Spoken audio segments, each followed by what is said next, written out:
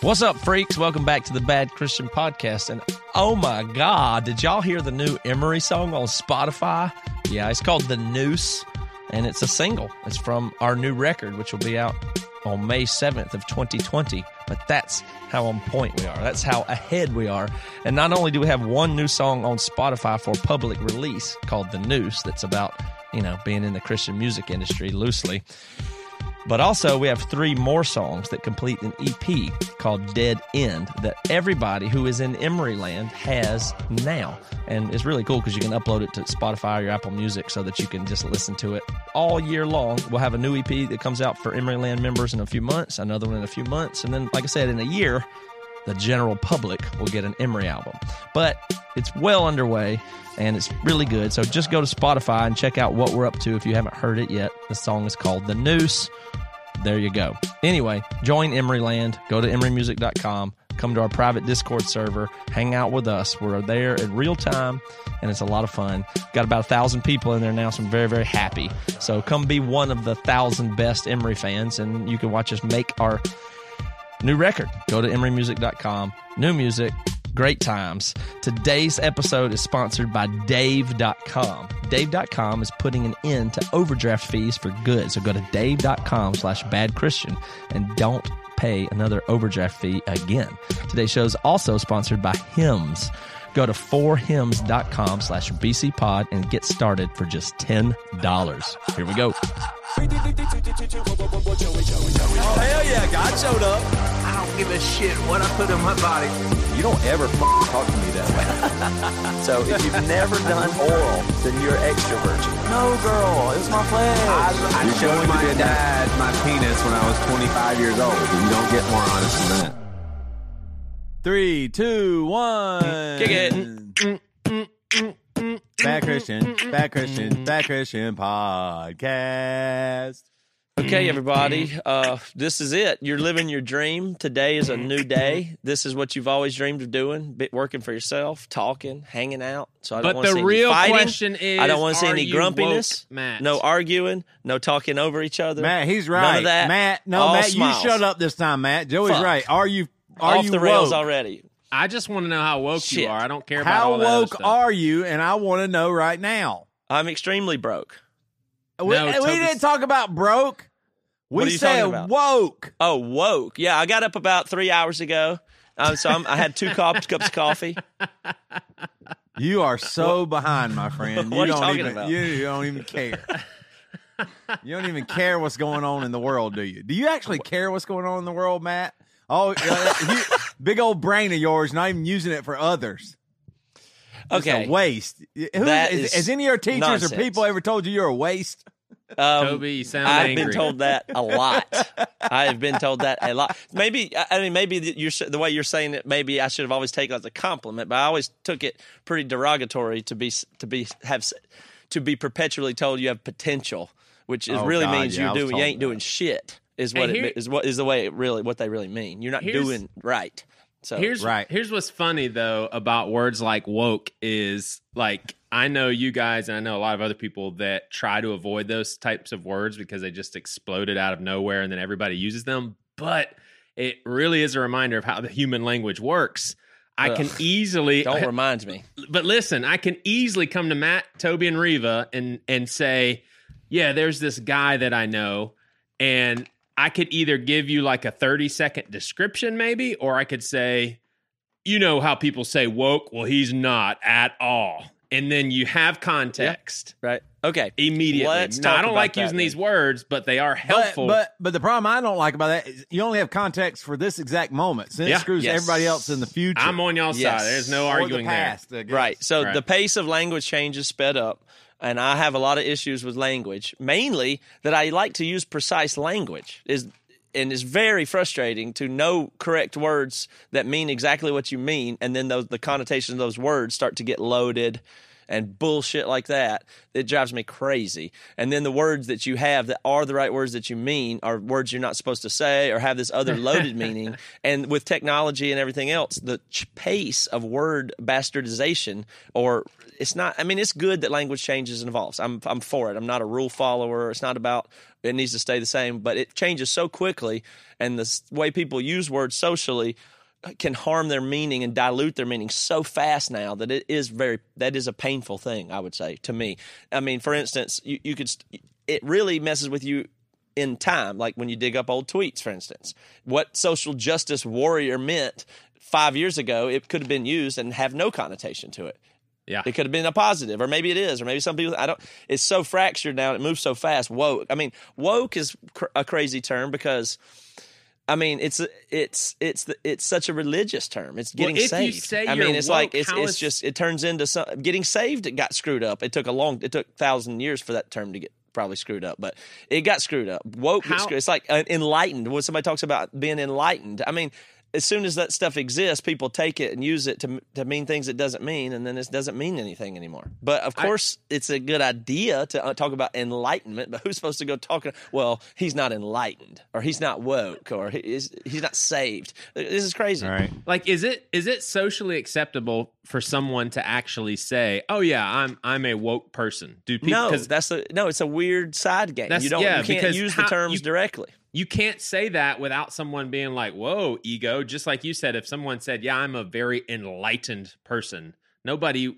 would say that because they know they wouldn't get away with that. Right. And it's also you people weaponize the words against their enemy, and I think that's what causes the real speed of it. Like you start lobbing something like take a word and then turn it into an insult. Well, you fucked up the word. I mean, I think it's okay to insult people, however. So I don't know. It's okay to say some insults, but it's almost more that the taking offense at the insult gives it more credibility. Just let somebody use your word back at you, and then just embrace it and move on.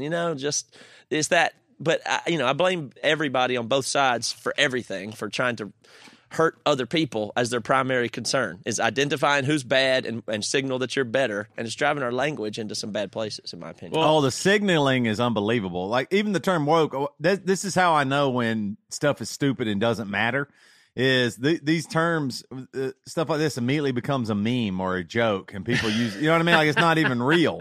Like, the way I hear the word woke is a joke now, because everybody knows it is deep down inside, and anybody using it for real isn't real. They're using it some power play or something. That happened fast, though. That's what I'm saying. And that's different than 18 months ago and 36 months ago. Like, very different. Yes, yes. But that's what I'm saying. So half the time it doesn't even mean anything. So why would I want to keep up with something that doesn't mean anything anyway? And like we were talking about on the Daily Dose yesterday, there's just a real lack of nuance, and I'm a culprit of this for sure.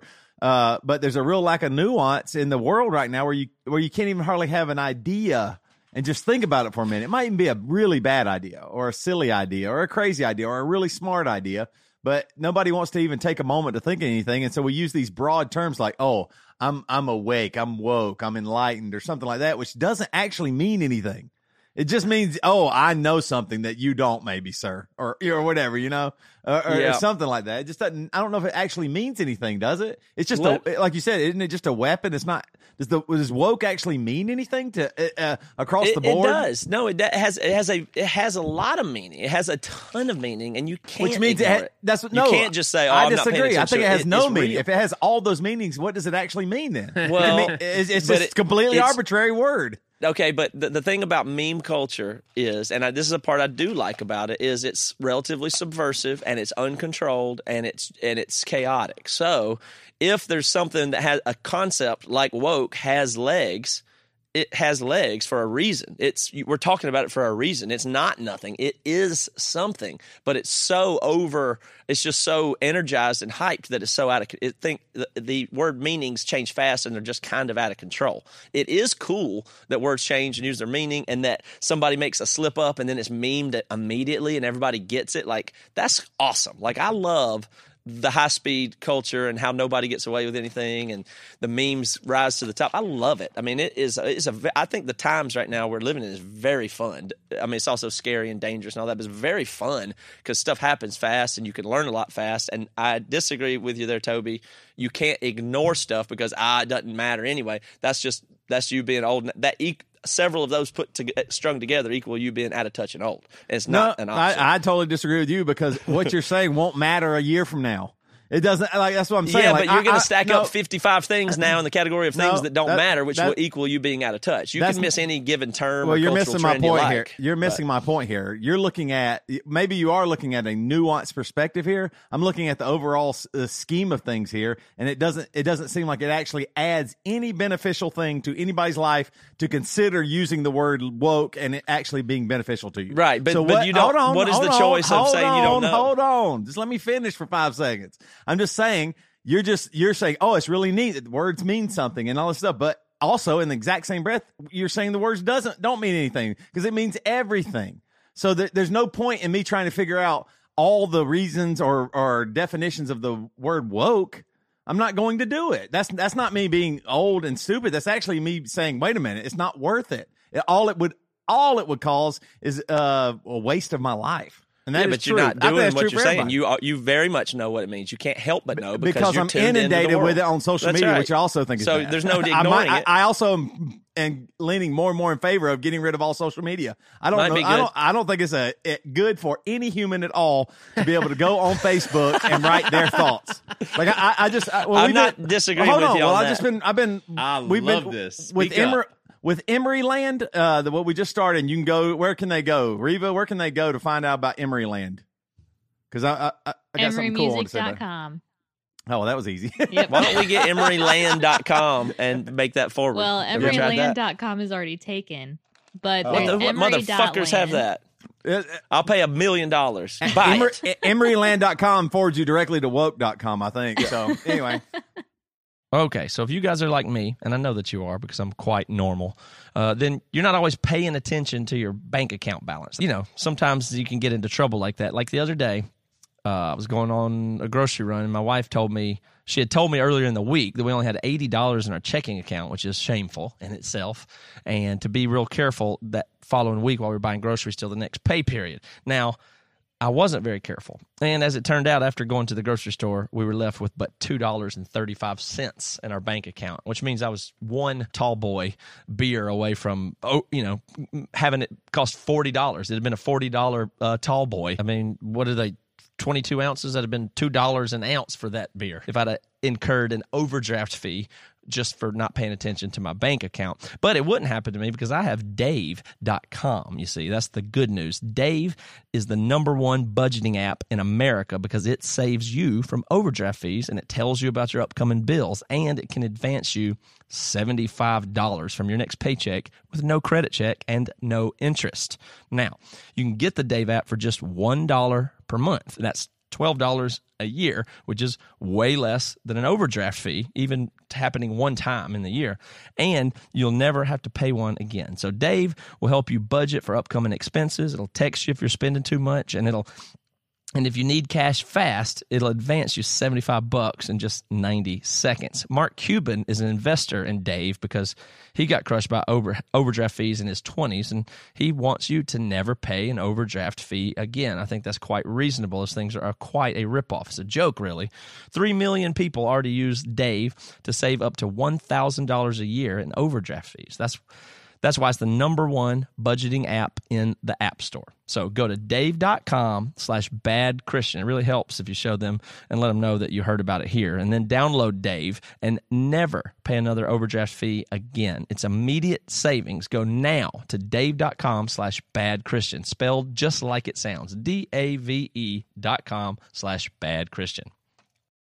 But I'm saying all of these things that we're talking about here, there is no reason. Like, since the reason I bring up Emeryland is because we've been using Discord, and Matt, you got me on Discord, and I am really appreciative of it because it's short, it's to the point, it's in the moment, right? When I go back to Facebook now, all I see is it looks like documentaries about your stance on life, and nobody needs it. That can almost only happen, and I do this too. I'm talking to Toby Morrell here. It can almost only happen beneficially in real life, face to face. Maybe 100%. Maybe some people can even glean a little bit from this long format that we're doing here on a podcast. I can do that a little bit and understand, but even that I can't totally understand. By face-to-face, though, you mean direct interaction in Discord is kind of really getting close to that because it's real, it's present. Also, it's real and it's present, and it's not necessarily any platform to say, hey, listen, this is where I stand on these issues. And if you can't agree with me, then we have a real problem, because that's not really true. Like that's right. I really feel like out of the 4,000 people I'm friends with on Facebook that are, that liked my page or whatever, I think probably 90% of us agree on most stuff. And then there's 10% of things that we disagree on that are pretty serious, but there's no way to approach those things or broach those things at all through Facebook. It's almost the way just I've been worthless. thinking about Facebook, I think that's a great point, because the way I've been thinking about Facebook, especially going back to it, is it seems so sick, like the culture of it, because it's all announcements. It's people walking into a public space and saying, guess what, everybody? Here's what I think about this. Right. And then put that on repeat so it's always there. And then, and then that's not really, it's really weird, and it's algorithmic. Like, it's decided what you should see. Now, on Discord or a chat room or some other private thing, whatever happens, happens. And you're only talking to the people you're talking to, and you're only talking to the people that are there. And that changes almost everything from this bulletin board. Like, we walk out in public and spray paint our opinions on the sides of buildings and say, what do you think? What do y'all think about it? In the general public, where you don't even know the people you're talking to. How is that a good social interaction? Like, if that happened in real life, you'd think it was just so dumb. Well, and then other people would it's like a bathroom wall. I mean, it's ridiculous. Yeah, but people's and so I'm agreeing with you by showing the side that everybody's walking on, though, is everybody, including bad Christian to some degree, there is a desire to broaden your not influence, but obviously we'd love seeing a podcast that gets 60,000 hits. That's like awesome, really cool. And there's so many people now. It's almost like if you don't have any name for yourself at all, you're nothing. And it disgusts me that is the sort of vibe that's out there now. But it's even, we have to have talks with our kids about likes, for instance, because it is nothing now for a middle school kid to ask for likes. I'm trying to get 20 likes on this. And it's socially acceptable. Nobody even teases them for it. All the popular kids do it. I mean, it's really crazy, but that's what people are trying to do. I actually saw someone make a statement about themselves, a dude on social media. And I was like, gosh, that's kind of crazy that he would just put that out on social media. And so I just curiosity got the best of me. So I went to the Twitter feed, and that post acquired so much attention and so much feedback and so many people. And a few days later, I am an author and a blogger, and here is it was all calculated. And I was like, of course, how manipulative. And everybody just is okay with that. I mean, it's just unreal. Any construct that exists is going to be gamed immediately, basically. That should be known to be true. So anytime a big construct takes off, or a new concept is there, or everybody socially agrees on a new thing, it will, at that moment, begin to be gamed as much as possible. You won't not see that. If it can exist, it will in that space, as far as people being calculated or manipulative or whatever. But being in presence of other people, even digitally, even video chat, even chat room, text only, in real time, seems, and not being determined by who sees what, is still got a really organic feeling to it. I was having the discussion we were talking about last week about sexual and sexual power and stuff like that in a corner of the Bad Christian Discord, which is the same people as the Bad Christian Facebook group. And then some of that spilled over into the same discussion to the Facebook group. And then it was like immediately made me frustrated. I was having a great time talking in the Discord, and then I went over to the same topic with the same group of people, slightly different people, but people normal.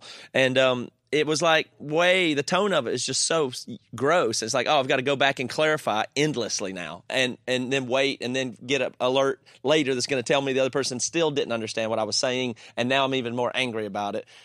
On Discord, you're just talking to the people, so it's there, it's real, and you just get the feedback you need in real time if you're stupid or doesn't make sense, and it really is something about being present. And so it's nice to have this breakthrough it's nice that there's these pockets of internet stuff that are really working well, which I think podcasts, when they're real, still do. I think some of the new video streaming stuff and even the chatty Discord stuff, as much as I hate text-based stuff, it's got a real feeling to it. So I'm kind of pumped if we could turn a corner here, and maybe everybody's going to realize this Facebook stuff is pretty dangerous. And especially, of course, for the kids. Like you said, I didn't know they do all that crap, but that sounds like a disaster. It feels pretty dangerous to me, and I have bought into it hook, line, and sinker. The worst thing that I ever see about myself is my memories when it's some dramatic post that I made like 3 or 4 years ago. It's like me just, like you said, I'm just going to the announcing center square, to the public. Going, and some of it was about God or about politics or whatever. I'm like, what a fool. What was I thinking? Like, I just bought right in because it felt like not that. And now I see it is that. And you're right. Like, I mean, the more and more I've heard about social media, like I love social media. I wish I didn't. I use it constantly. I think it works. And I'm maybe even exclusively Facebook. It's just a phenomenal technology. And Toby Morrell has no possible brain enough to handle it. I just can't. It's so. I mean, it's the most seductive, sweet, amazing thing where I get to be caring in this moment, full of hate the next moment, loving this moment, righteous super anger. fun. I mean, it is the most self-serving technology I've ever witnessed in my life. There has been nothing that has fed me more, narcissistic. Toby. Oh yeah, increase, I mean, right? Yeah. and I just I have not resisted at all. I mean, I just haven't resisted at all, and now I'm starting to go ugh, because you're right, Joe. It's really crazy. Ruby drew a picture. This is probably a year ago. Ruby and Ike, they drew pictures, and they knew in like kindergarten and first, second grade, how many likes did I get? Oh my gosh. I the next morning they'd ask me how many likes. Like it wasn't even because that is what it is. The only reason you post is to get reaction from people and hopefully they like it. If they don't, then you can, the person disagrees. You can go, no, you don't understand, blah, blah, blah. And then it's done and you walk away, but you still have your anger and your whatever it is. It's just, it is way more dangerous than I ever would have believed. And I still don't know how it's going to stop. In y'all's opinion, do you think there is a way Facebook is done? Like it'll change. 10 years? Well, yeah, maybe. It might be something different. It'll morph and continue. It'll be something different than it is. I mean, it's different now than it was 5 years ago. That's for sure. I mean, they make the updates constantly, and it's just a living thing, basically. So, it could fail. It could get broken up legally. It could just do right. I mean, that's possible. And by do right, we're going to continue to make technological pitfalls that hurt us, similar to when we started wiring up the electrical grid and people got electrocuted all day, every day. Like that happened, and we figured it out. So maybe there's some figuring out to do here. But right now the problem is it is optimized for a base level thing of outrage and it's optimized extremely well by artificial intelligence for an outcome that we didn't understand what it would do to us when the outcome was achieved. But all it has been done is a very simple function of optimized for outrage and clicks and attention holding. These technologies could be built to optimize for better things, but the easier thing to optimize is outrage. It's just easier to get that reaction happens. It happens at a base level. It can be triggered very simply and manufactured, and it's reliable. And these, it's not possible right now with the technology to optimize Facebook for your total well-being. Yeah. But maybe one day it will be. Yeah. I mean, it's an unstoppable force because, I mean, how at least a decade of worth of people have been raised on this. Like, I mean, there's got to be a demographic that's currently 15 to 25 years old that for the most part, they're locked on their phone and they are in the digital age of borderline addiction. And I don't see those people deciding, I'm on my social media too much because that's all they've ever known. I mean, I'm sure there'll be some pockets, but I agree with you, Matt, that the technology could correct itself, but people aren't going to make those self adjustments as a whole. I don't think. I don't know. I think you said 2 or 3 things there that don't necessarily have to go together in your statement. Like I don't feel it's reasonable to use the word addiction. Just like X amount of hours on digital devices equals addiction, and that's inherently negative. I don't share that view. I also think there is people do have a decent ability with proper education to make educated decisions, such as with diet. I mean, of course, everybody's going to eat candy if nobody tells them it's bad for them. Of course, everybody's going to smoke if it's cool and it doesn't harm your health, according to the doctors and commercials. But eventually, people can learn, that's a horrific So thing I agree with you. The statement I'm making is choices, but it's on lines of obesity. So I agree. Mm-hmm. People can change still, the course of obesity, yeah. but we're still in a shitty situation right now because it's so far gone. There's no changing anything anytime soon. We're going to have a huge mass group of adults. We'll always be dying chasing it. Yeah, we'll always be chasing that, and there'll always be bad actors and optimized for bad things on technologies. The big issue might be that it's kind of weird when Toby said that, like he hasn't had no power to resist Facebook. It makes me think, and I'm not trying to prove a previous point or whatever, but for instance, when I say the lottery would be bad for you, you can't even handle Facebook. You think you handle fucking $500 million? Get out of here. Anyway. Yeah, I can. You know what I'm saying? Like, get the fuck out of here. The point is, humans are now entering a time when we are no match for some of the forces that we can create and then turn back on ourselves. That is true. There is amount of technology that no one can resist, right? I mean, if it was better than Facebook, like Facebook irritates you and you still can't quit. What if you fucking loved every second of it and it was really doing something for you? Oh, man. You would never be able to quit, and it could control your life. We've seen that. It happened. It's already happened. It's changed our country and the culture on accident. Right. That already happened, and we hadn't seen anything yet. So there simply will be technologies in the future that will be irresistible, period. You think porn's hard to not look at? Wait until, I don't know, something else in the future. It will literally be irresistible, as you know, like a trap for an animal that we set for a rat. Like, well, it's going to go eat the peanut butter and die. Trust me, that's reliably what's going to happen. There'll be technologies in the future where you are the rat, and there's a trap. I mean, then there will be nothing you can do about it. It'll be above your head. So we're going to have to figure something out or regulate something, or I don't know. I mean, it seems dangerous. For Reva, it's the dark web. Every time I've gone over her house, I'm like, what in the hell is this? Is this even legal? And then she like closes her laptop real quick and doesn't talk about it. It makes me feel uncomfortable, but she can't resist it. She has a separate laptop for that. Yeah, that's so weird too. She has her, her own place and everything. No, but she has a separate laptop. It's like her burner laptop. Right. It's a burner. It's the deep dark web stuff. Reva, what do you look at on the dark web? Just or is it legal or illegal to say? You think I have a burner computer, but I'm going to tell you on a podcast? Okay. Oh man, shut down. Shut down. All right, so who's this JT guy?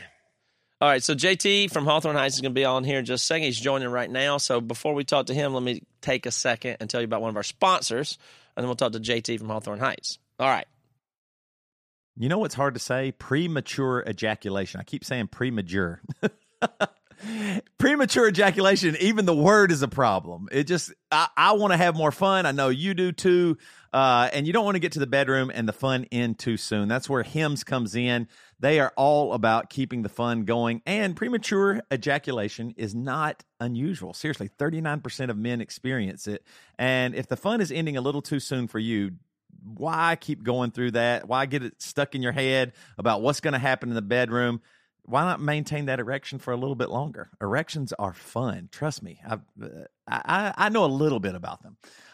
So are you worried about your timing? It's time to stop worrying and start lasting longer. Seriously, you can visit forhims.com to get convenient, affordable treatment for your early arrivals.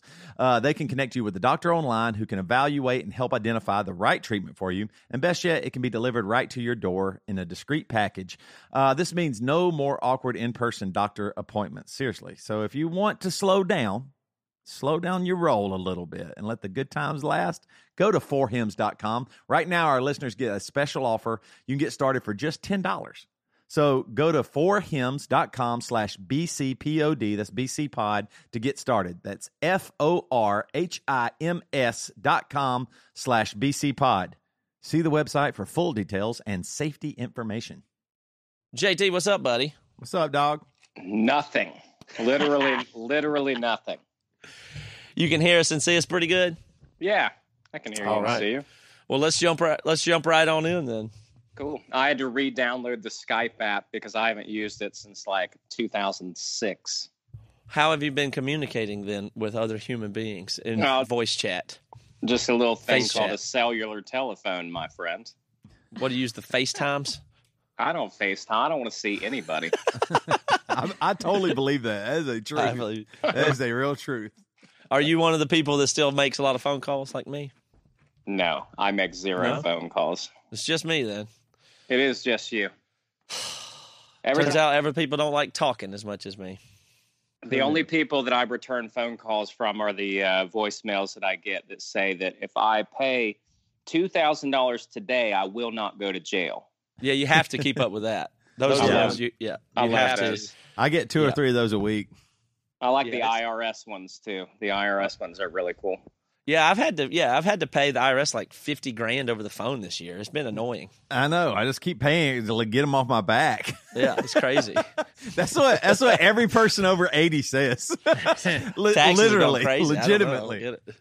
But they did call me, so yeah. They How else got would have they got my mother-in-law, but it was through the computer, so it said, "Call right now. Your computer's infected." And it looked like it was Apple, you know. Yeah. And she called him, and the guy said, and she gave him access to her computer and everything. And we're like, "No, don't ever," you know. And she said he sounded so nice, and it seemed real. And then, sure enough, he fixed it. The thing was gone. Then or whatever. I was like, "No." But that stuff's everywhere. Hey, can Okay, we ask JT how woke he is? Nope, that we possible? cannot. All right. He will not react well to that question. Trust me. Yeah. But speaking That could of go in your so many different ways. Now mother-in-law, I'm curious. No. Speaking of your mother-in-law and old people, speaking of just washed up, has been, living Gray-haired. way past their Yeah. prime. Old balls. On the way out the door. You guys are Yeah, assholes. just hanging on to life for no real good reason. Yeah, just Washed, lingering around obviously here washed on Earth. up from some bygone era. What's going Yeah. on with Hawthorne Heights, JT? Yeah, how's it going? We're just clinging to every fabric of every thread from 2004 that we can. No more, no less than that. If I would have only known how important 2004 was to my life, it's like the pivot point of my entire life. We joke about this all the time, but like all the just the dumb shit that we did. Like just everything always happens so fast. And like we were considering for this tour that we're doing with you guys, we were considering making a shirt that says, "My favorite band got $100 a night, but still bought diesel jeans in 2005." Yeah. You remember all those bands? Oh, yeah. Buying $160 pair of jeans. They were getting $100 a night to split among 5 people. Oh, I know. Gosh. Why are we so stupid? I don't know. Now, Toby never spent a bunch of money on jeans, but we did wear girls' jeans, and we were pretty frugal. We just were pretty frugal about it. Toby'd find a good deal on a size 7 at Express or something like that. I gotta be honest, it was size 16. I would have Extra killed to long have if been you a could find 7. I would have loved to have been in a 7. I tried. That's what killed me about girls' jeans was they were too short. You'd have to find them in. I had to find them in Right. long because they don't have length and width. They just have like the size, and then maybe you could find extra long. Otherwise, they were pretty high water for me. Oh, me too. I couldn't ever. But I pull it used to off. could squeeze into a size 6. I'll have to say. I don't know if they've changed the sizes. You but kind I of was have a proud girl of that. figure. That kind of came and went. That's not a thing anymore, is it? The guys wear girl jeans. Is Well, that no, even a skinny thing? jeans are now here. Yeah, but they started making them for guys. Yeah. Yeah, I guess They you're didn't right. exist. I mean, you couldn't find anything but a bag on each leg central. If you're a size 33 Right. waist, Yeah. you couldn't find anything. It had a in the- cargo pocket on everything. They assume that every single human being wore cowboy boots. Yeah. That's the only fit you could Right. find. You know That's what's crazy is if my wife and another close friend of mine wouldn't have encouraged me otherwise, I would definitely stick to my 90s type attire. And I'm so glad I was saved from that, because now when I see my peers that are hanging on to that 90s vibe, I'm like, it just doesn't look good. I mean, there's just no way of getting around it. The baggy jeans, they just don't look as But good. it is comfortable. That was one of the big things for us, even when we started. Like we just were wearing baggy jeans and giant T-shirts, and we just didn't care. Like if you see any old videos of Emery first starting, I mean, we were not cool. Because we were under the assumption that our music was the thing. Yeah. Not, it didn't not occur to necessarily- me that what I looked like mattered in any way. Like Right. it did not occur to me that could matter. And by the way, I'm not just talking about for a music career. I just generally missed the premise. Right. There's probably a 60% chance that everybody in Rock Hill, South Carolina, or wherever the hell you guys are from, still look like that. They do. Oh, Of course totally. they do. So you guys are straight. It's fine. We lucked out. Well, because we started the band, we understand hair more, maybe 5% more about fashion. But I think the thing too was we grew up watching MTV, and all those people on MTV they looked like, I mean, like the grunge scene, they looked awful. Yeah, so it was I cool. thought you were supposed to just look whatever. Yeah, I loved it. But they did. But now I realize they were doing it super well. Like, they were probably they were looking grunge, but it probably cost thousands of dollars to pull off the outfits. And I didn't understand. I thought they went to the thrift store and bought the cheapest, ugliest thing they could, and that was cool. And now I know. Wait a minute, no. They were spending tons of money. It was high fashion, and I just didn't realize it. I had no clue at all. I do wonder, is there a chance, like 5 years from now, that the South Carolina cargo shorts and white tennis shoes that was going to be popular? You wait. We're not. come around. To be honest with you, it's not that far off. Yeah, I know. I'm sure you've seen like, high waisted jeans Yep. on girls and stuff like. I like that. You I like never that. would have thought that was coming back, though. No, but you I thought like there it was now that it's zero back. chance. Well, they're doing it right now. Like it used to be mom jeans, how dumb, but it just was done wrong. But now I see that, and it gives me like that feeling of like being a kid and see, it's like whoa, those are like mom jeans, and now it's hot in some other way. Yeah. You know what I'm talking about? Yeah, I know exactly what. Like it's like those the same jeans I used to thought were so dorky and terrible looking on women, and now it looks so good. But is that just did I change, or is it the culture? How does that work? I think we've always been lame. It's just caught back up to us. Yeah, and when you look back in 10 years or 15 years, you're going to go, that was so stupid. Like, that's the thing about fashion that blows my mind away. It's amazing. Like, I promise you, when I was in middle school, all the ladies had the flower thing. Well, I don't even know what they call that. On their forehead, they would make their hair it almost looked like a flower poof on the front. Exactly what You know what I'm talking about? And I just remember thinking these women, or these 8th grade girls were so beautiful, and it was so amazing. And now when you look back at those pictures, you're like, what were they doing with their hair? Yeah, What? it's And horrible. I looked at my hair, and like old pictures of me and the way my hair looked, I was like, what a fool. Who would ever even talk to that person? Well, then what do you make of that's what I'm saying. You get in trouble when you start paying attention to trends, and in genres like music and screamo, they get real narrow. Now, I may be embarrassed at what I looked like in 1989 or whatever thing, but nothing's really ever going to be more embarrassing than the way I looked in 2006. Right. I mean, that's when I was trying to look good, like when it mattered how I looked, and I put a lot of time and effort and money into it. That will officially be the most embarrassed I will ever be about the way I looked. How you figure that?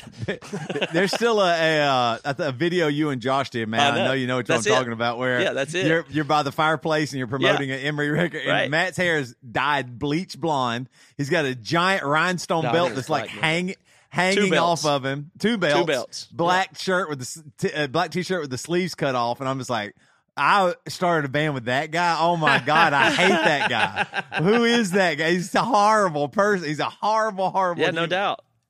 And that's you. Yeah, it's me. I know. I mean, and that's the only time in my life I've ever tried to look good. You've never seen me try to look good at any other point in my history. Yeah, we're total morons, man. We've always been total morons. Just playing guitar didn't change that. JT, did y'all have that was the thing for us too, is we kind of were blindsided because in Greer there was no scene like that, at least what we were in. And then even when we met in college in Rock Hill, there really wasn't that scene. There were some bands that started doing stuff, but they, like Hope's Fall or Beloved or whatever, but we didn't see them that much. Did y'all have a better scene in the West Virginia, Ohio area, like that y'all could see what bands were looking like and acting like? I mean, a little bit, only because, when I grew up, I was in high school in a tiny town called St. Mary's, West Virginia, which was about 15 miles from where Zayo grew up in Parkersburg. Yeah. So we had a little bit of that, but that was really only, 10% of what fashion looked like. You know what I mean? So like, did you think of Zayo as a local band at that time? I mean, they were like local all-stars, though. Yeah, you know what I mean? Like, did you realize how special that was to be around Zayo or see them locally, or like, you know, what they were doing in those years was pretty awesome. Yeah, definitely. And one of the coolest things was you got to hear, like, you know, from the first record to the second record, there was like a seismic shift in the band because the singer, you know, it was like, it was basically a different band. Right. So you got to hear from like what everybody thought that band sounded like. No joke. The entire, what little scene we had was like, oh my God, Zayo sounds like Marilyn Manson now. Right. After hearing Dan sing, you know what I mean? Like having that like very pronounced Carcass style, death metal style vocal when whatever Sean Jonas was just kind of yelling, just doing like the Christian yell thing. Christian yell, that's right. Yeah. So Christian Posse yell. The Posse yell.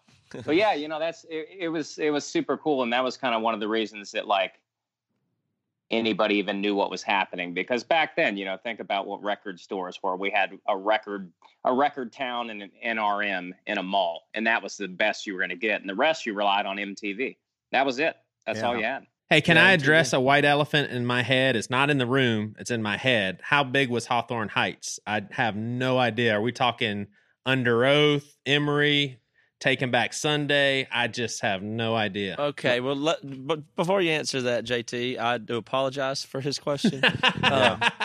He said, "How big was Hawthorne Heights?" Yeah, that's as if they don't even exist anymore, which I think is quite rude. Like, how big is Hawthorne Heights going to be in the future? Is also a good question. Yeah. Have they hit their peak yet? We don't know.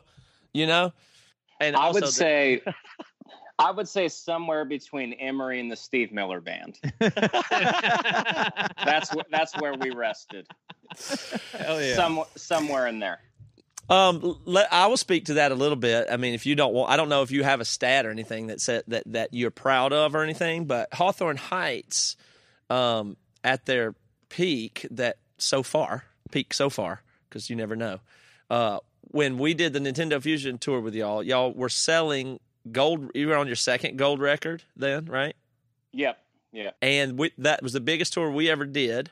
Yeah. We were the third band on the bill. It was the Sleeping, Plain White Tees, then Emery, then Reliant K, then Hawthorne Heights. Yeah. And they were selling out 3,500 people in giant theaters in Detroit. Gotcha. And and had had sold more than 1 million records at that point. I mean, that context is important to me. Just in the conversation, it makes a lot of sense. I mean, they're probably definitely maybe one of the biggest bands we ever toured with. What's funny about that too? I got a memory too. I can remember we were on that first tour with y'all, and y'all were the opener on that Silverstein and Alexis on Fire and us and you guys. Now, correct me if I'm wrong. Was that not $50 a night? Was not your pay on that tour though? Oh yeah, 50. Yeah, it wasn't 100. It was like, whoa, that was not even 100. It's 50 for these guys. It was Hawthorne Heights. And I can remember meeting you guys. That's back when I would go out and meet the other bands. That back in the day, hadn't done that in a while. But now God, it's so hard to do now. Back then, I liked it. And I remember I was like, man, these Hawthorne Heights guys sure are cool, man. This is gonna be a fun tour. And we talked to y'all immediately. Our bands connected immediately. We just always have been friends. But I can remember going, because we at the time, Emery had come out, and our first album had it was the biggest first week of any Tooth and Nail record ever, and it was like 2,000, maybe like 2,000, I forget, more than any other band at that time since been passed. But I can remember going, man, these guys, I hope they do good on their first week. Okay, and then it came out, and I think y'all's first week was 4,000 or 5,000, maybe it was more than that. But it doubled. I think it was like 4,000. Yeah, like it doubled what we did, and I was like, "Oh, okay." And then I started getting a little jealous, and then I was like, "Well, we'll see what happens." And then, because each of that tour and each week of that tour, y'all get more numbers, and we'll it kept see what growing happens. and doing better and better. I was like, "Holy shit!" This band, like by the end of the tour, you were already like really blowing up. I mean, you started as the opener, and literally were blowing up by the end of that tour, the first tour we did with you. Yeah, it was weird, man. It was one of those, like, I don't know, lightning in a bottle, something caught fire. And like you couldn't even get a handle on it. You know, like I don't even remember probably 3 years of my life back then. And I don't even do drugs or drink. Right. That's just how fast it was. You know what I mean? Like, Yeah. you just are accepting all these tour offers. All right, tour. And like, you know, they keep growing and they keep growing and they keep growing. And then, you know, like the pinnacle would be doing that arena tour with Fall Out Boy. It was us, Fall Out Boy, From First to Last, and All American Rejects. And, you know, that was What was the order 40,000 of that people at bill? night. It was That was a Joey question, Matt. Go ahead, JT. Sorry. that was From First to Last, then us, then All American Rejects, then Fall Out Boy. Wow. So That was was big. like the pinnacle of the scene. You know, like all of our bands were popping at the same time. You know, and to get like 25 to 30,000 people in a basketball arena singing songs that were written in basements All right. was pretty awesome. You know, I don't think that'll happen again. But you never know. You do. You never know. But it's so Matt's insane because taking you on don't. encouragement as a big thing in his life these That's days. what I'm So, s- JT, you're going to hear a lot of it, a lot of encouragement. That's what I'm saying though. It's so hard to understand it because you do think like I can even with the limited success that Emery's had, you do think our band is good and we're going to do stuff and it's going to work out. And then as things start coming and getting better and better, because I mean I've told the story a million times. I can remember looking Matt in the eye and saying, Matt, if we could ever just make like $1,000, you know, just a week or a show maybe or something like that. I'll do this for the rest of my life. It'll be unbelievable, you know, even with merch and everything. And then you start surpassing those things and you start going, wait a minute. Oh, this is way bigger than I thought. And then it becomes so quickly not only about the music. That's the thing that blindsided me. Like you think, Sure. you think about your band as our music is everything. And then there's a billion things that hit you and you just don't even like, I mean, just all the things that go in with being on a label now, getting management, your crew. What does your show need to look like? What are you doing for the next record? Or even what does your hair look like is Exactly. What non-trivial. clothes you- Like yeah. it causes a person like me to start caring about my hair and wear makeup and shit. I mean, Right. somehow. Bleaching it out. because everything's important at that point, and you didn't even know. You just like, You don't man, know. I just want to rock out on stage, and the people seem to like that. And then all of a sudden, that's not enough anymore. Definitely. And you start analyzing every aspect of your band. Yeah, It's superstitious almost at a point, you know. Yeah, like, you know, like- once we did this happened, so do more of that, you know. Exactly. We always joke about all this stuff because, you know, when all this stuff were happening, all of us, the entire scene, were just a bunch of kids and it was exploding for everybody, nearly everybody. You know what I mean? Like in general, we were in the grunge phase of 2000, you know, the 2000s. We were something caught fire and we were a part of that. But like we've been watching, old videos of the last Woodstock. You know, it was 1994. So Woodstock 94. And No, 99? No, it would have been 94 as the 25th anniversary. yeah, we were watching videos for that one. And we're watching like the Counting Crows. And like this is when this band is huge, you know, and there's just a sea of people. There's probably 150,000 people or something. And they sound so terrible. And they look like, I'm not joking, 4 retired accountants on stage. That's what they're dressed like. And they're playing in front of 150,000 people extremely poorly. And everybody's loving it. And I just looked at that and I went, you know what? Whatever. It doesn't matter. Were they drug induced when you say poorly, or they just were bad musicians? Because I know. Nah, just, you know, shit's out of tune. Yeah. It's almost like the guitar player gave the sound guy another $150 to crank him up in the mix. You know, it's at Woodstock. I want to sound my best. But, you know, stuff like that, you know, you go down that rabbit hole. And then I was watching a Weezer video for their first time on late night TV. And Rivers literally had the lyrics taped to the microphone stand. So I watched these two things and I'm like, why did we care ever? You know what I mean? Like when you got something happening, it's just wildfire and you probably could have done anything and it probably would have worked. And How we're did you- like scrutinizing over every tiny detail. And like Rivers is literally reading lyrics from a piece of notebook paper. Right. It's funny though, because it felt, for me, I can remember, because I just thought, okay, wait a minute. Now we did this band, all of a sudden we're on a label, and holy crap, the first record's selling good. Now we're this real thing and it's going really awesome.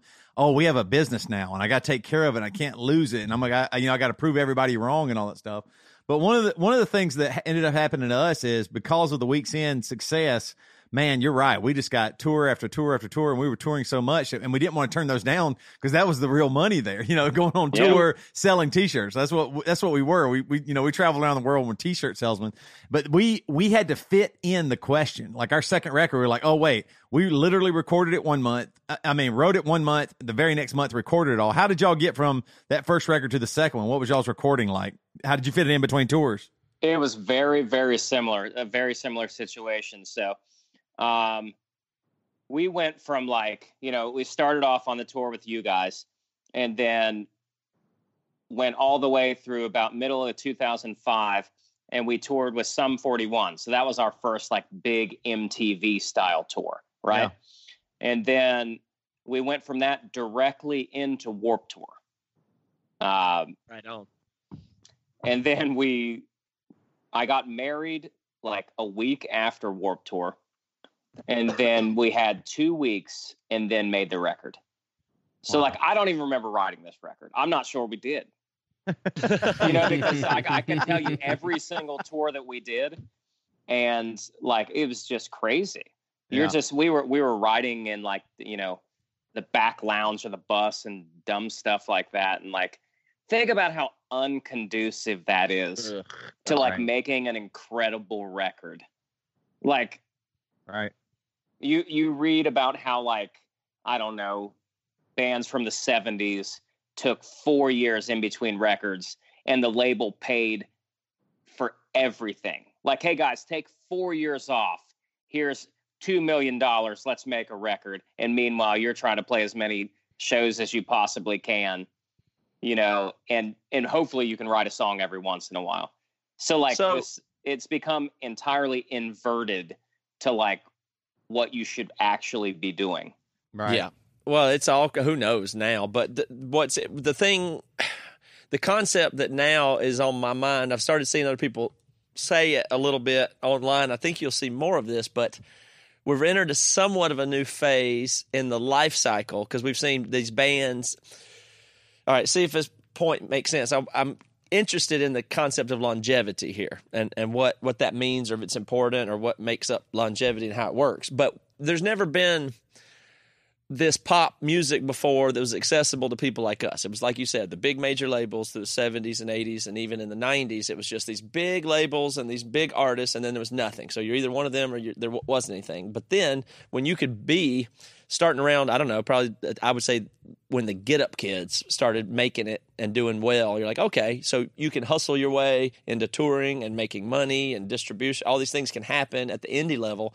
And from then till for the next 10 years, there's a real touring scene where bands could get in there and really do it and make money, and everything worked.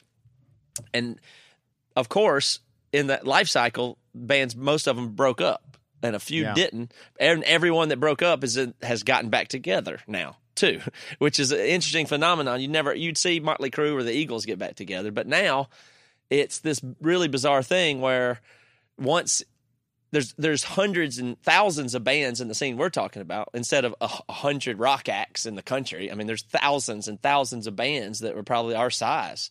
And so we've never seen them where they break up and get back together and make their 7th record and 8th record. And what happens in the future with this scene? Does it end up in casinos? I mean, we don't know, man. I mean, we don't know.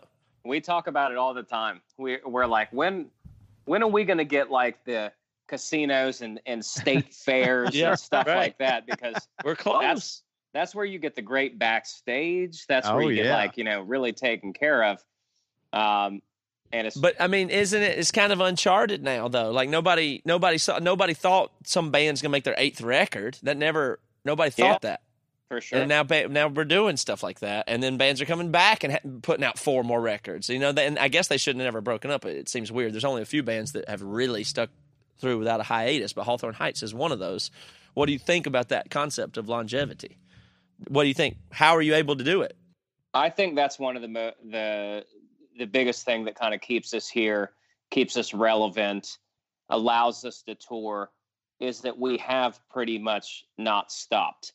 We didn't have a lull. We've had some like trials and tribulations and ups and downs in our career, but we never had that, man, we haven't been doing anything for 3 years. You know what I mean? Right.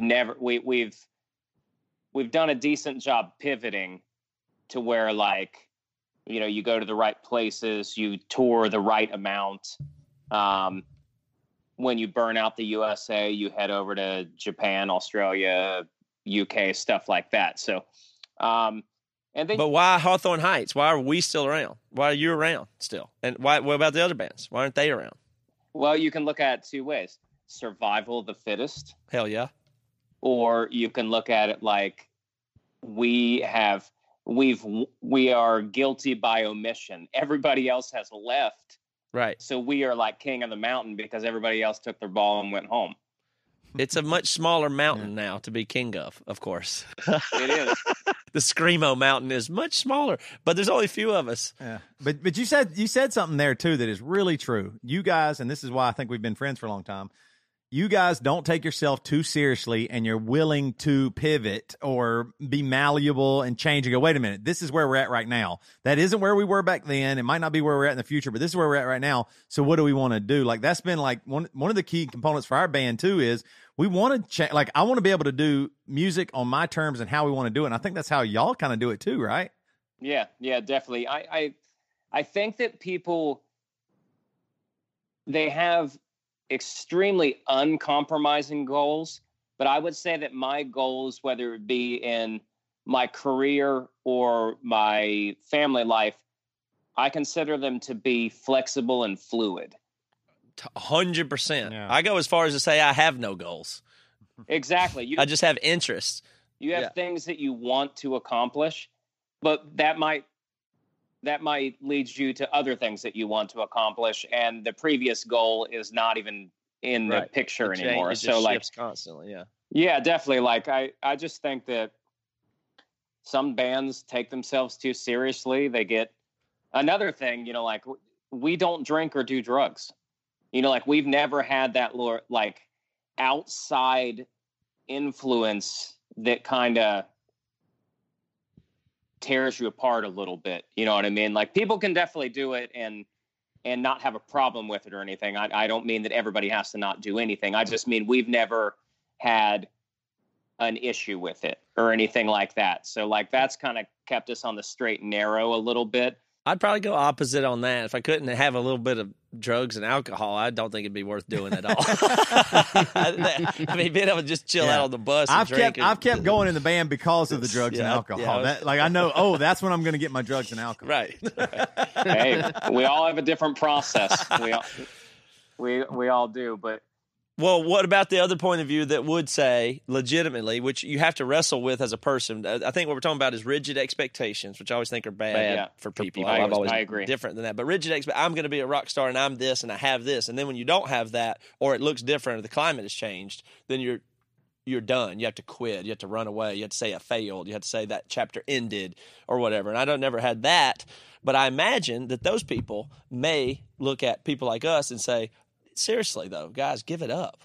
Has been. Washed up. Get over it. What are you doing? You going to hang on to this forever kind of a thing? For sure. Maybe they're right about that. You have to get over that. You have to address that head on. How do you deal with that insecurity? Well, you got to look at it a couple different ways. Is it special that we've both been able to last for 15 years? That's the way that I look at it. I try to look at it in a light that is like, you know, they say that like less than 1% of all musical artists will sell 1,000 records.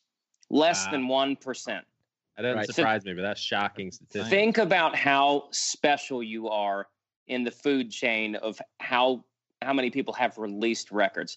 I just look at stuff like that and I consider those stats to be to be eye-opening because you have no pressure other than the pressure that you put on yourself. You know, as long as you're writing great music, I don't think any of us are ever going to be as big as Drake. But when you started writing songs together, you weren't trying to be a pop superstar. You just happened to catch fire for a minute. And you know what? We probably all got bigger than we should have, which is great and brilliant. That's incredible. Yeah, no complaints. You know what I mean? So more than we deserve, that for sure. So I look at it that way. I don't look at it like, man, why aren't we on top anymore? It's like, I look at it like, why the hell were we ever on top? Mm-hmm. You know, because we weren't on the radio. We weren't, you know, like we had a tiny bit of radio play. But when you think about everything else that is super successful and what that takes, we don't belong there. We never have. So like when you will hear like super negative people be like, man, I can't believe you're still a band. And then you'll be like, well, what do you listen to now? Honestly, what do you listen to? Drake? Oh, so you listen to shit that's popular on the radio. So you let somebody else dictate what you're hearing. Yeah. Yeah. You know what I mean? It's just weird. You know, like I'm totally fine kind of being in the shadows for the people who, you know, it takes one person to come up to you after you're set and say, literally 6 years ago, I was going to kill myself and I listened to your album and I'm here because of you. And if you can't feel a special moment there, you're a callous idiot. Yeah. You know what I mean? And it's like, it's stuff like that kind of like our fans have given us that like extra push to like be more like community based and less like, hey man, we didn't get what we wanted on our rider today, so let's break up. Right. Yeah, it's interesting in that regard. And I think something else that's crazy about it is I've been noticing it too. Like my viewpoint has always been it's this crazy bad idea to pursue music and art. Like that's the classic thing, especially coming from the types of families and places we come from. It's just, well, that's a goofy idea that my son's going to go try when he's 20. Okay.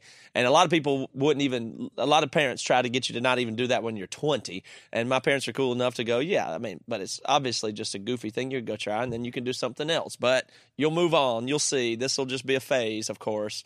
Yeah. And so now, if I haven't had another job in 15 years, you know, I mean, I've done other things, but it's been primary. Yeah. You know, there's different ways to make money, podcasts and other stuff, but that's very much the same. It's still independent creator, punk rock, do it yourself, make it happen. I'm doing the same thing. And when I'm looking around at my other people in my sphere of life, they're getting laid off from this job or their company went under that they've been working at for 5 years with their technical skill. Yeah, and it's like, definitely. Well, I mean, I've been doing something cool and seems like I have more job security than they do, than the people that did the thing right. Because you control your own destiny. But the other careers aren't what they used to be as far as, oh, you start here and you get a gold watch because you did it right and you were diligent and you didn't screw off in your 20s. No, I work for a software company and it changes. That code language is gone now. Anyway, I'll find something else to do. Maybe I'll go work at Amazon. I don't know. They don't have job security. You know? Definitely. And coming in the future is going to be even more disruptive. So it's starting to seem like a safer and smarter bet to be in the creative arts and know how to make a living doing it. Yeah, we always joke that like all these, like what fans don't realize is that bands that you've absolutely heard of, maybe some of your favorite bands, like their pay is probably between $100 and $250 a night. And I don't mean mega bands. I mean actual bands that you know. You know, take, for example, the tour that we did with you guys, that very first tour, we were getting $50, which leads me to think you were probably getting $150. That's right, 150. Yeah. So think about that. And your band was well known at the time. Mm-hmm. You know, like in the scene, people knew who you were. They were coming to watch your band play. You were getting $150. Yeah. Silverstein got all the rest of it, though, and they probably deserved it. But they probably still, at that point, probably only got $1,000. You know, Billy told me on that tour that they had a bank account. It was probably our third tour, you know, and they had already done maybe a headlining tour or something. They were 6 months ahead of us probably. And he told me that they had $50,000 in the bank. and I shit myself. Yeah, I mean, I couldn't. I thought I was like, okay, I don't know this guy Billy that well. I don't guess he's a liar, but he's probably a liar. I guess there's no way that's true. I just never.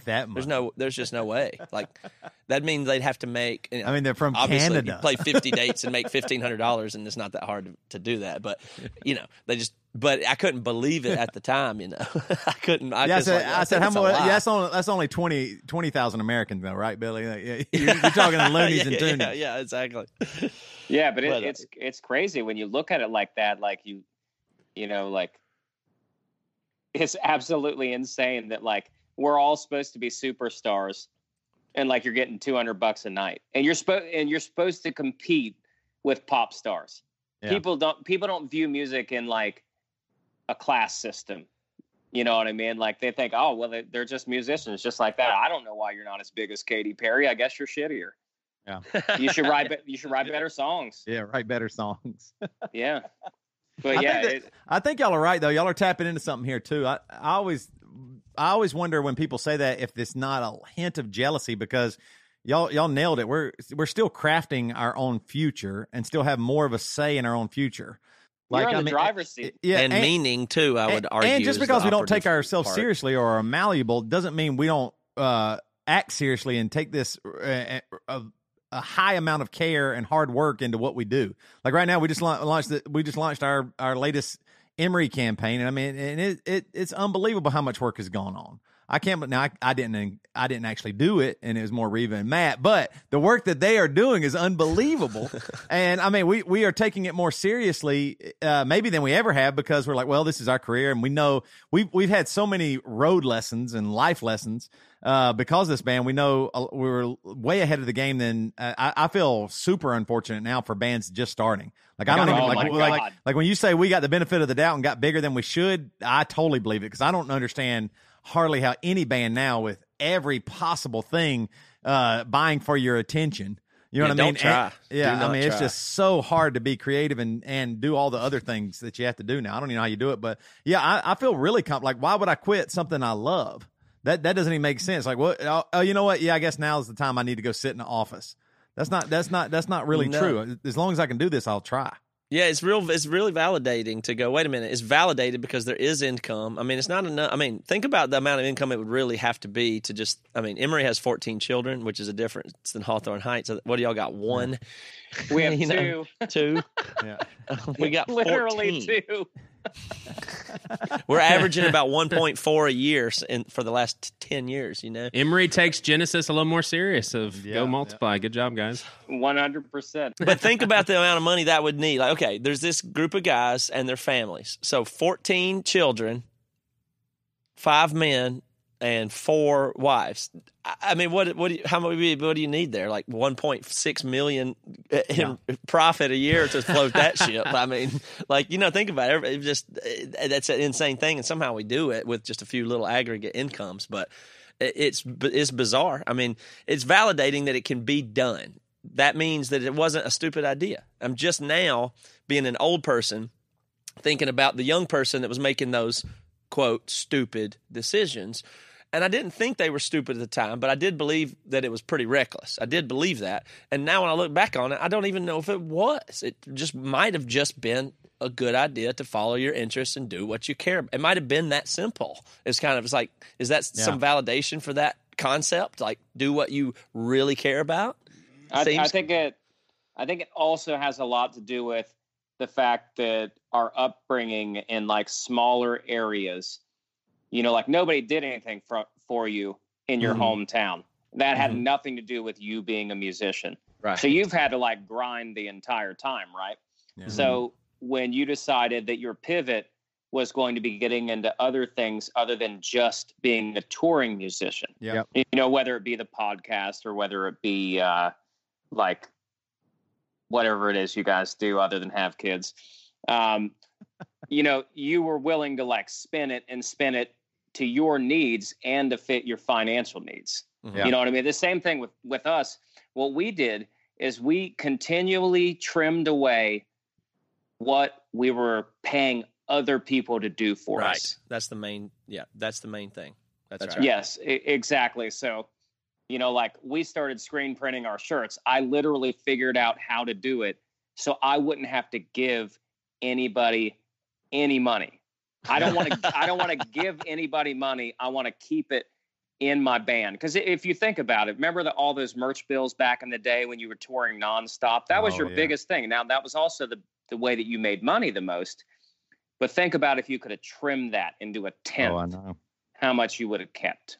No doubt about it. That sort of thing. So, like, we've always just tried to, like, eliminate things. No different than, like, a household would. You know, let's say that somebody in your family has to take a pay cut, or, you know, somebody loses their job. You got to eliminate things until your income stabilizes. We just look at it that way. All right, well, we're not going to travel this way, or we're not going to take this additional crew person, stuff like that. Yeah. You know, and just, we've been doing that for probably about the last decade. And, you know, like, we see, like, you know, like when we'll do a headlining tour and we'll take 3 other bands out with us, and they'll all have like 2 crew each, and we won't bring anybody. You know what I mean? And it's like, we'll just do it ourselves so we can keep the money and, like, pay for our, you know, stuff at home and everything. I'd rather live like shit on the road and, like, grind and hustle and then live comfortably with my family at home.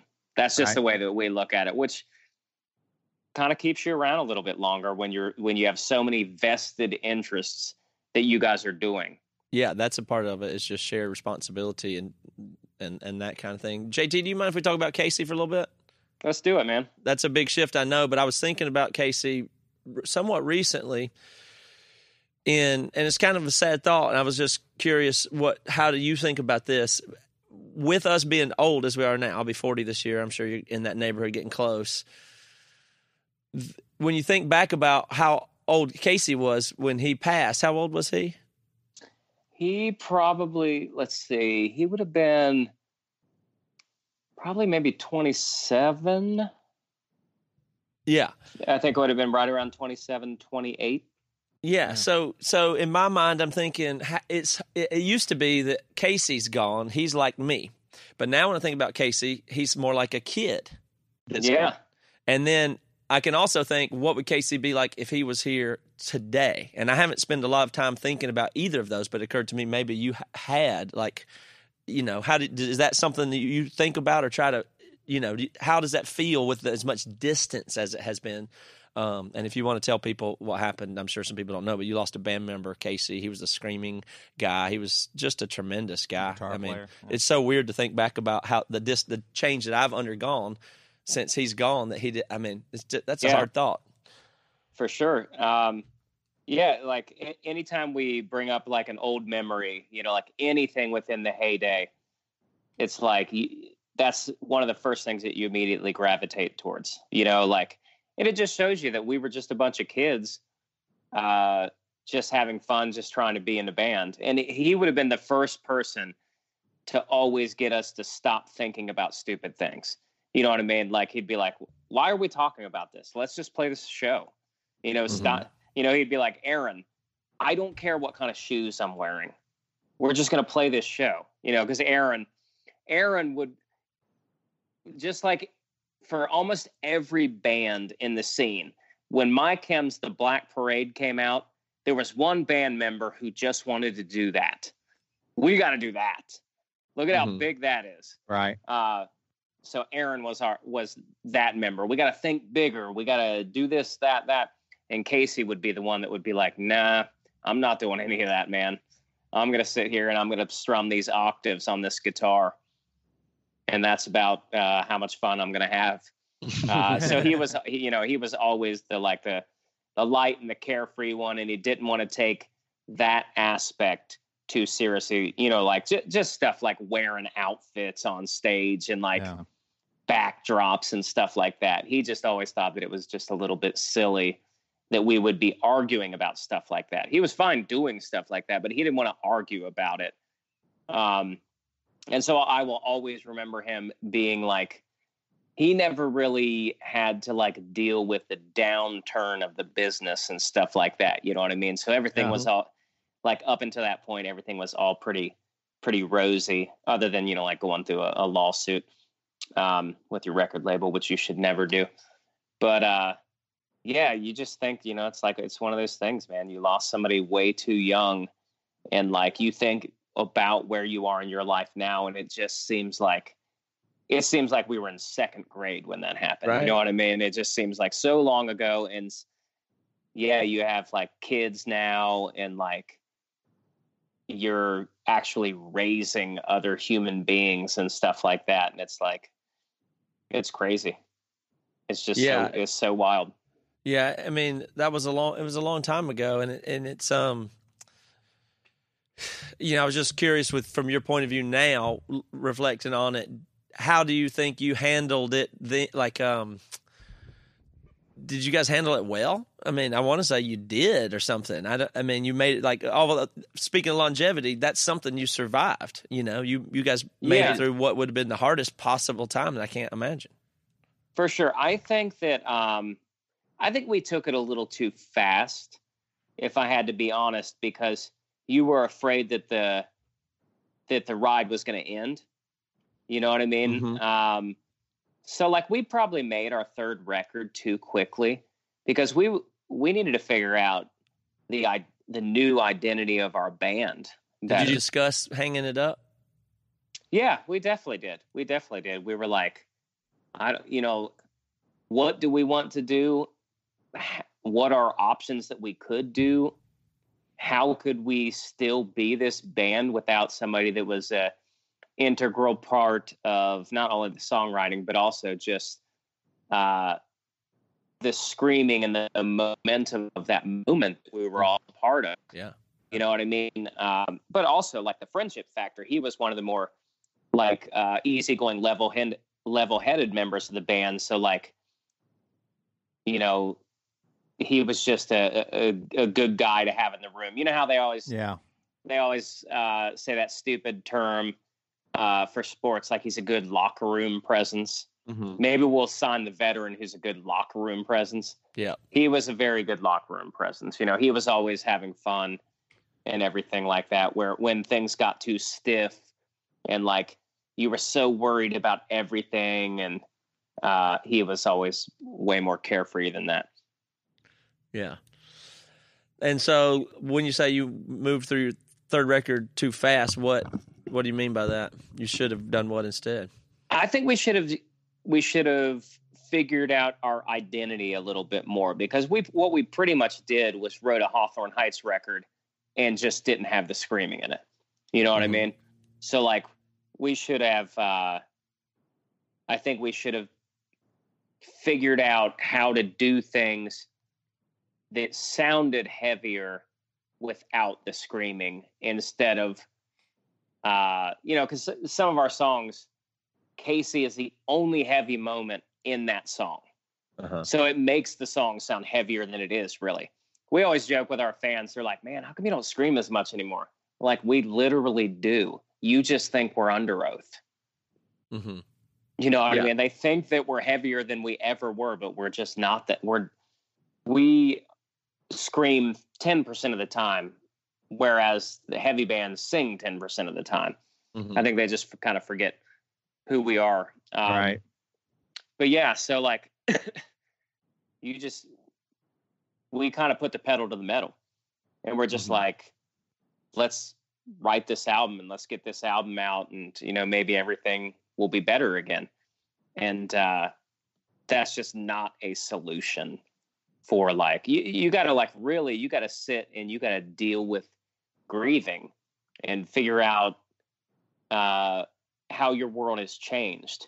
And we never really did that. Like I said before, all of us put the pedal to the metal, put your head down, and played as many shows as you could. And you were afraid that you weren't going to be able to play any more shows. So when something like that happens, it's like, I think that's one of the hardest things about being in a band. And one of the things that you're ill-equipped is to be able to just take a step back and stop and relax. Totally. Because you know how that time period was. Now you guys play like 6 shows every decade.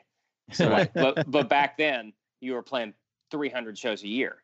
Yeah. And you needed those 300 shows a year.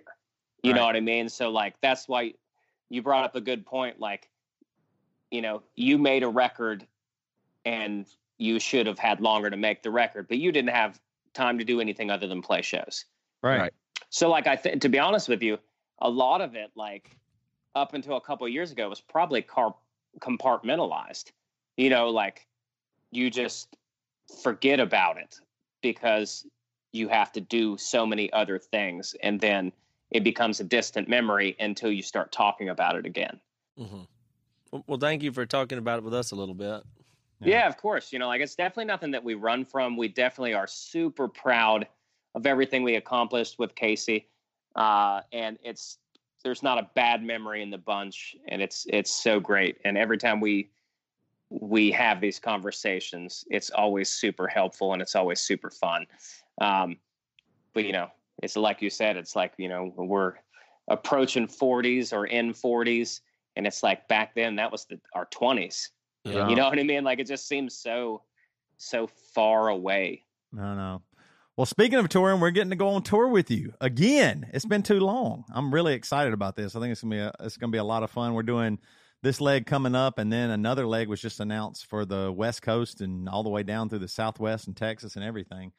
And so it's going to be very fun. And the most fun part is we're working on it now is even our VIP we're doing together, which is going to be, I think it's going to be hilarious. I think we're going to cut up a lot, but also we might even play a song of each other's. Right. I will tell you this. You caught me at the worst possible time because I just literally yesterday I sang Walls for 6 hours. And we have to talk about your fucking songwriting. That is the most weirdest constructed song that I've ever been a part of. You never repeat anything. There are 9 different vocals going on at all points. I think there's a point where every single person in South Carolina is trading off on these vocals. And we did a state gang vocal. And we're listening to it, and I'm like, specifically the middle part where you and Devin are trading off. You're trading off in the weirdest spots. Like one of you will say 2 words and then the other one will say 8 words. And I'm like, I don't even know what the hell I'm supposed to do here. So I'm just going to do this. But yeah, it was a blast to dissect your song and figure out how to do it. But also figure out how to do a damn screaming song acoustic. I don't know why anybody thought we should do this, but we did it.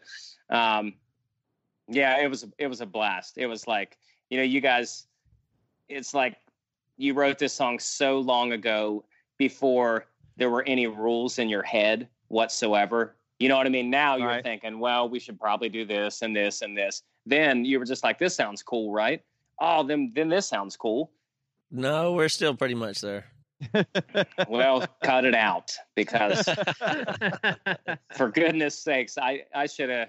One time I had to text Devin and ask him some lyrics, and I'm like, you didn't say this, did you? And he's like, yeah, that's what it is. I was like, what's that even mean?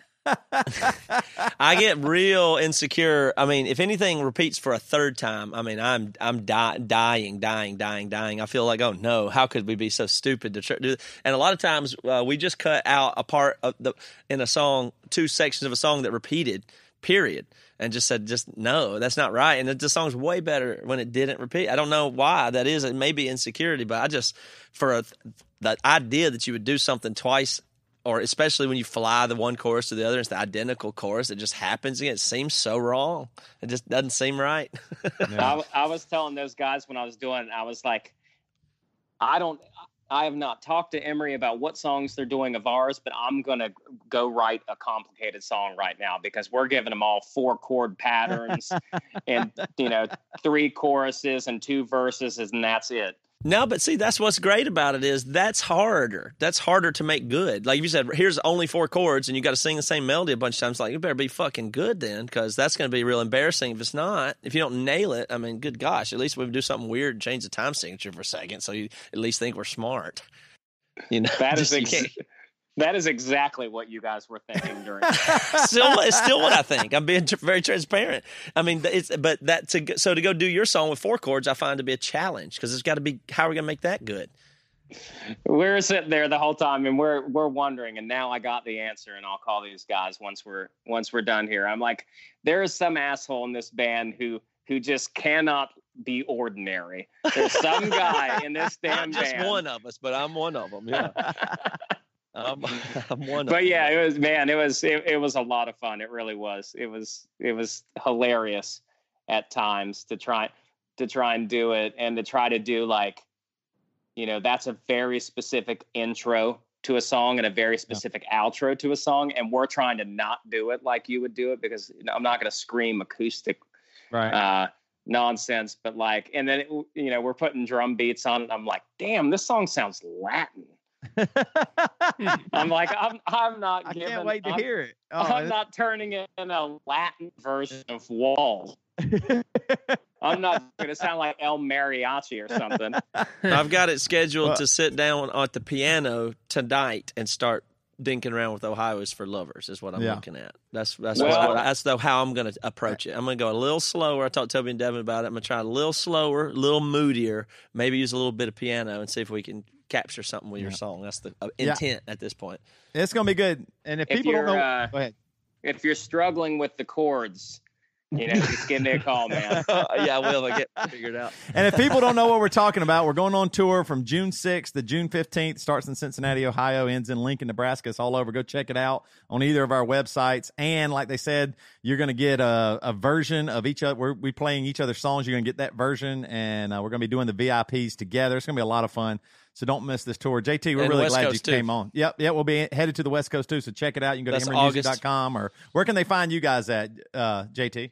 Yeah, just HawthorneHeights.com. And I think all of our socials are just Hawthorne Heights. But yeah, man, I'll tell you, it's going to be an absolute blast. Just, first of all, hanging out again.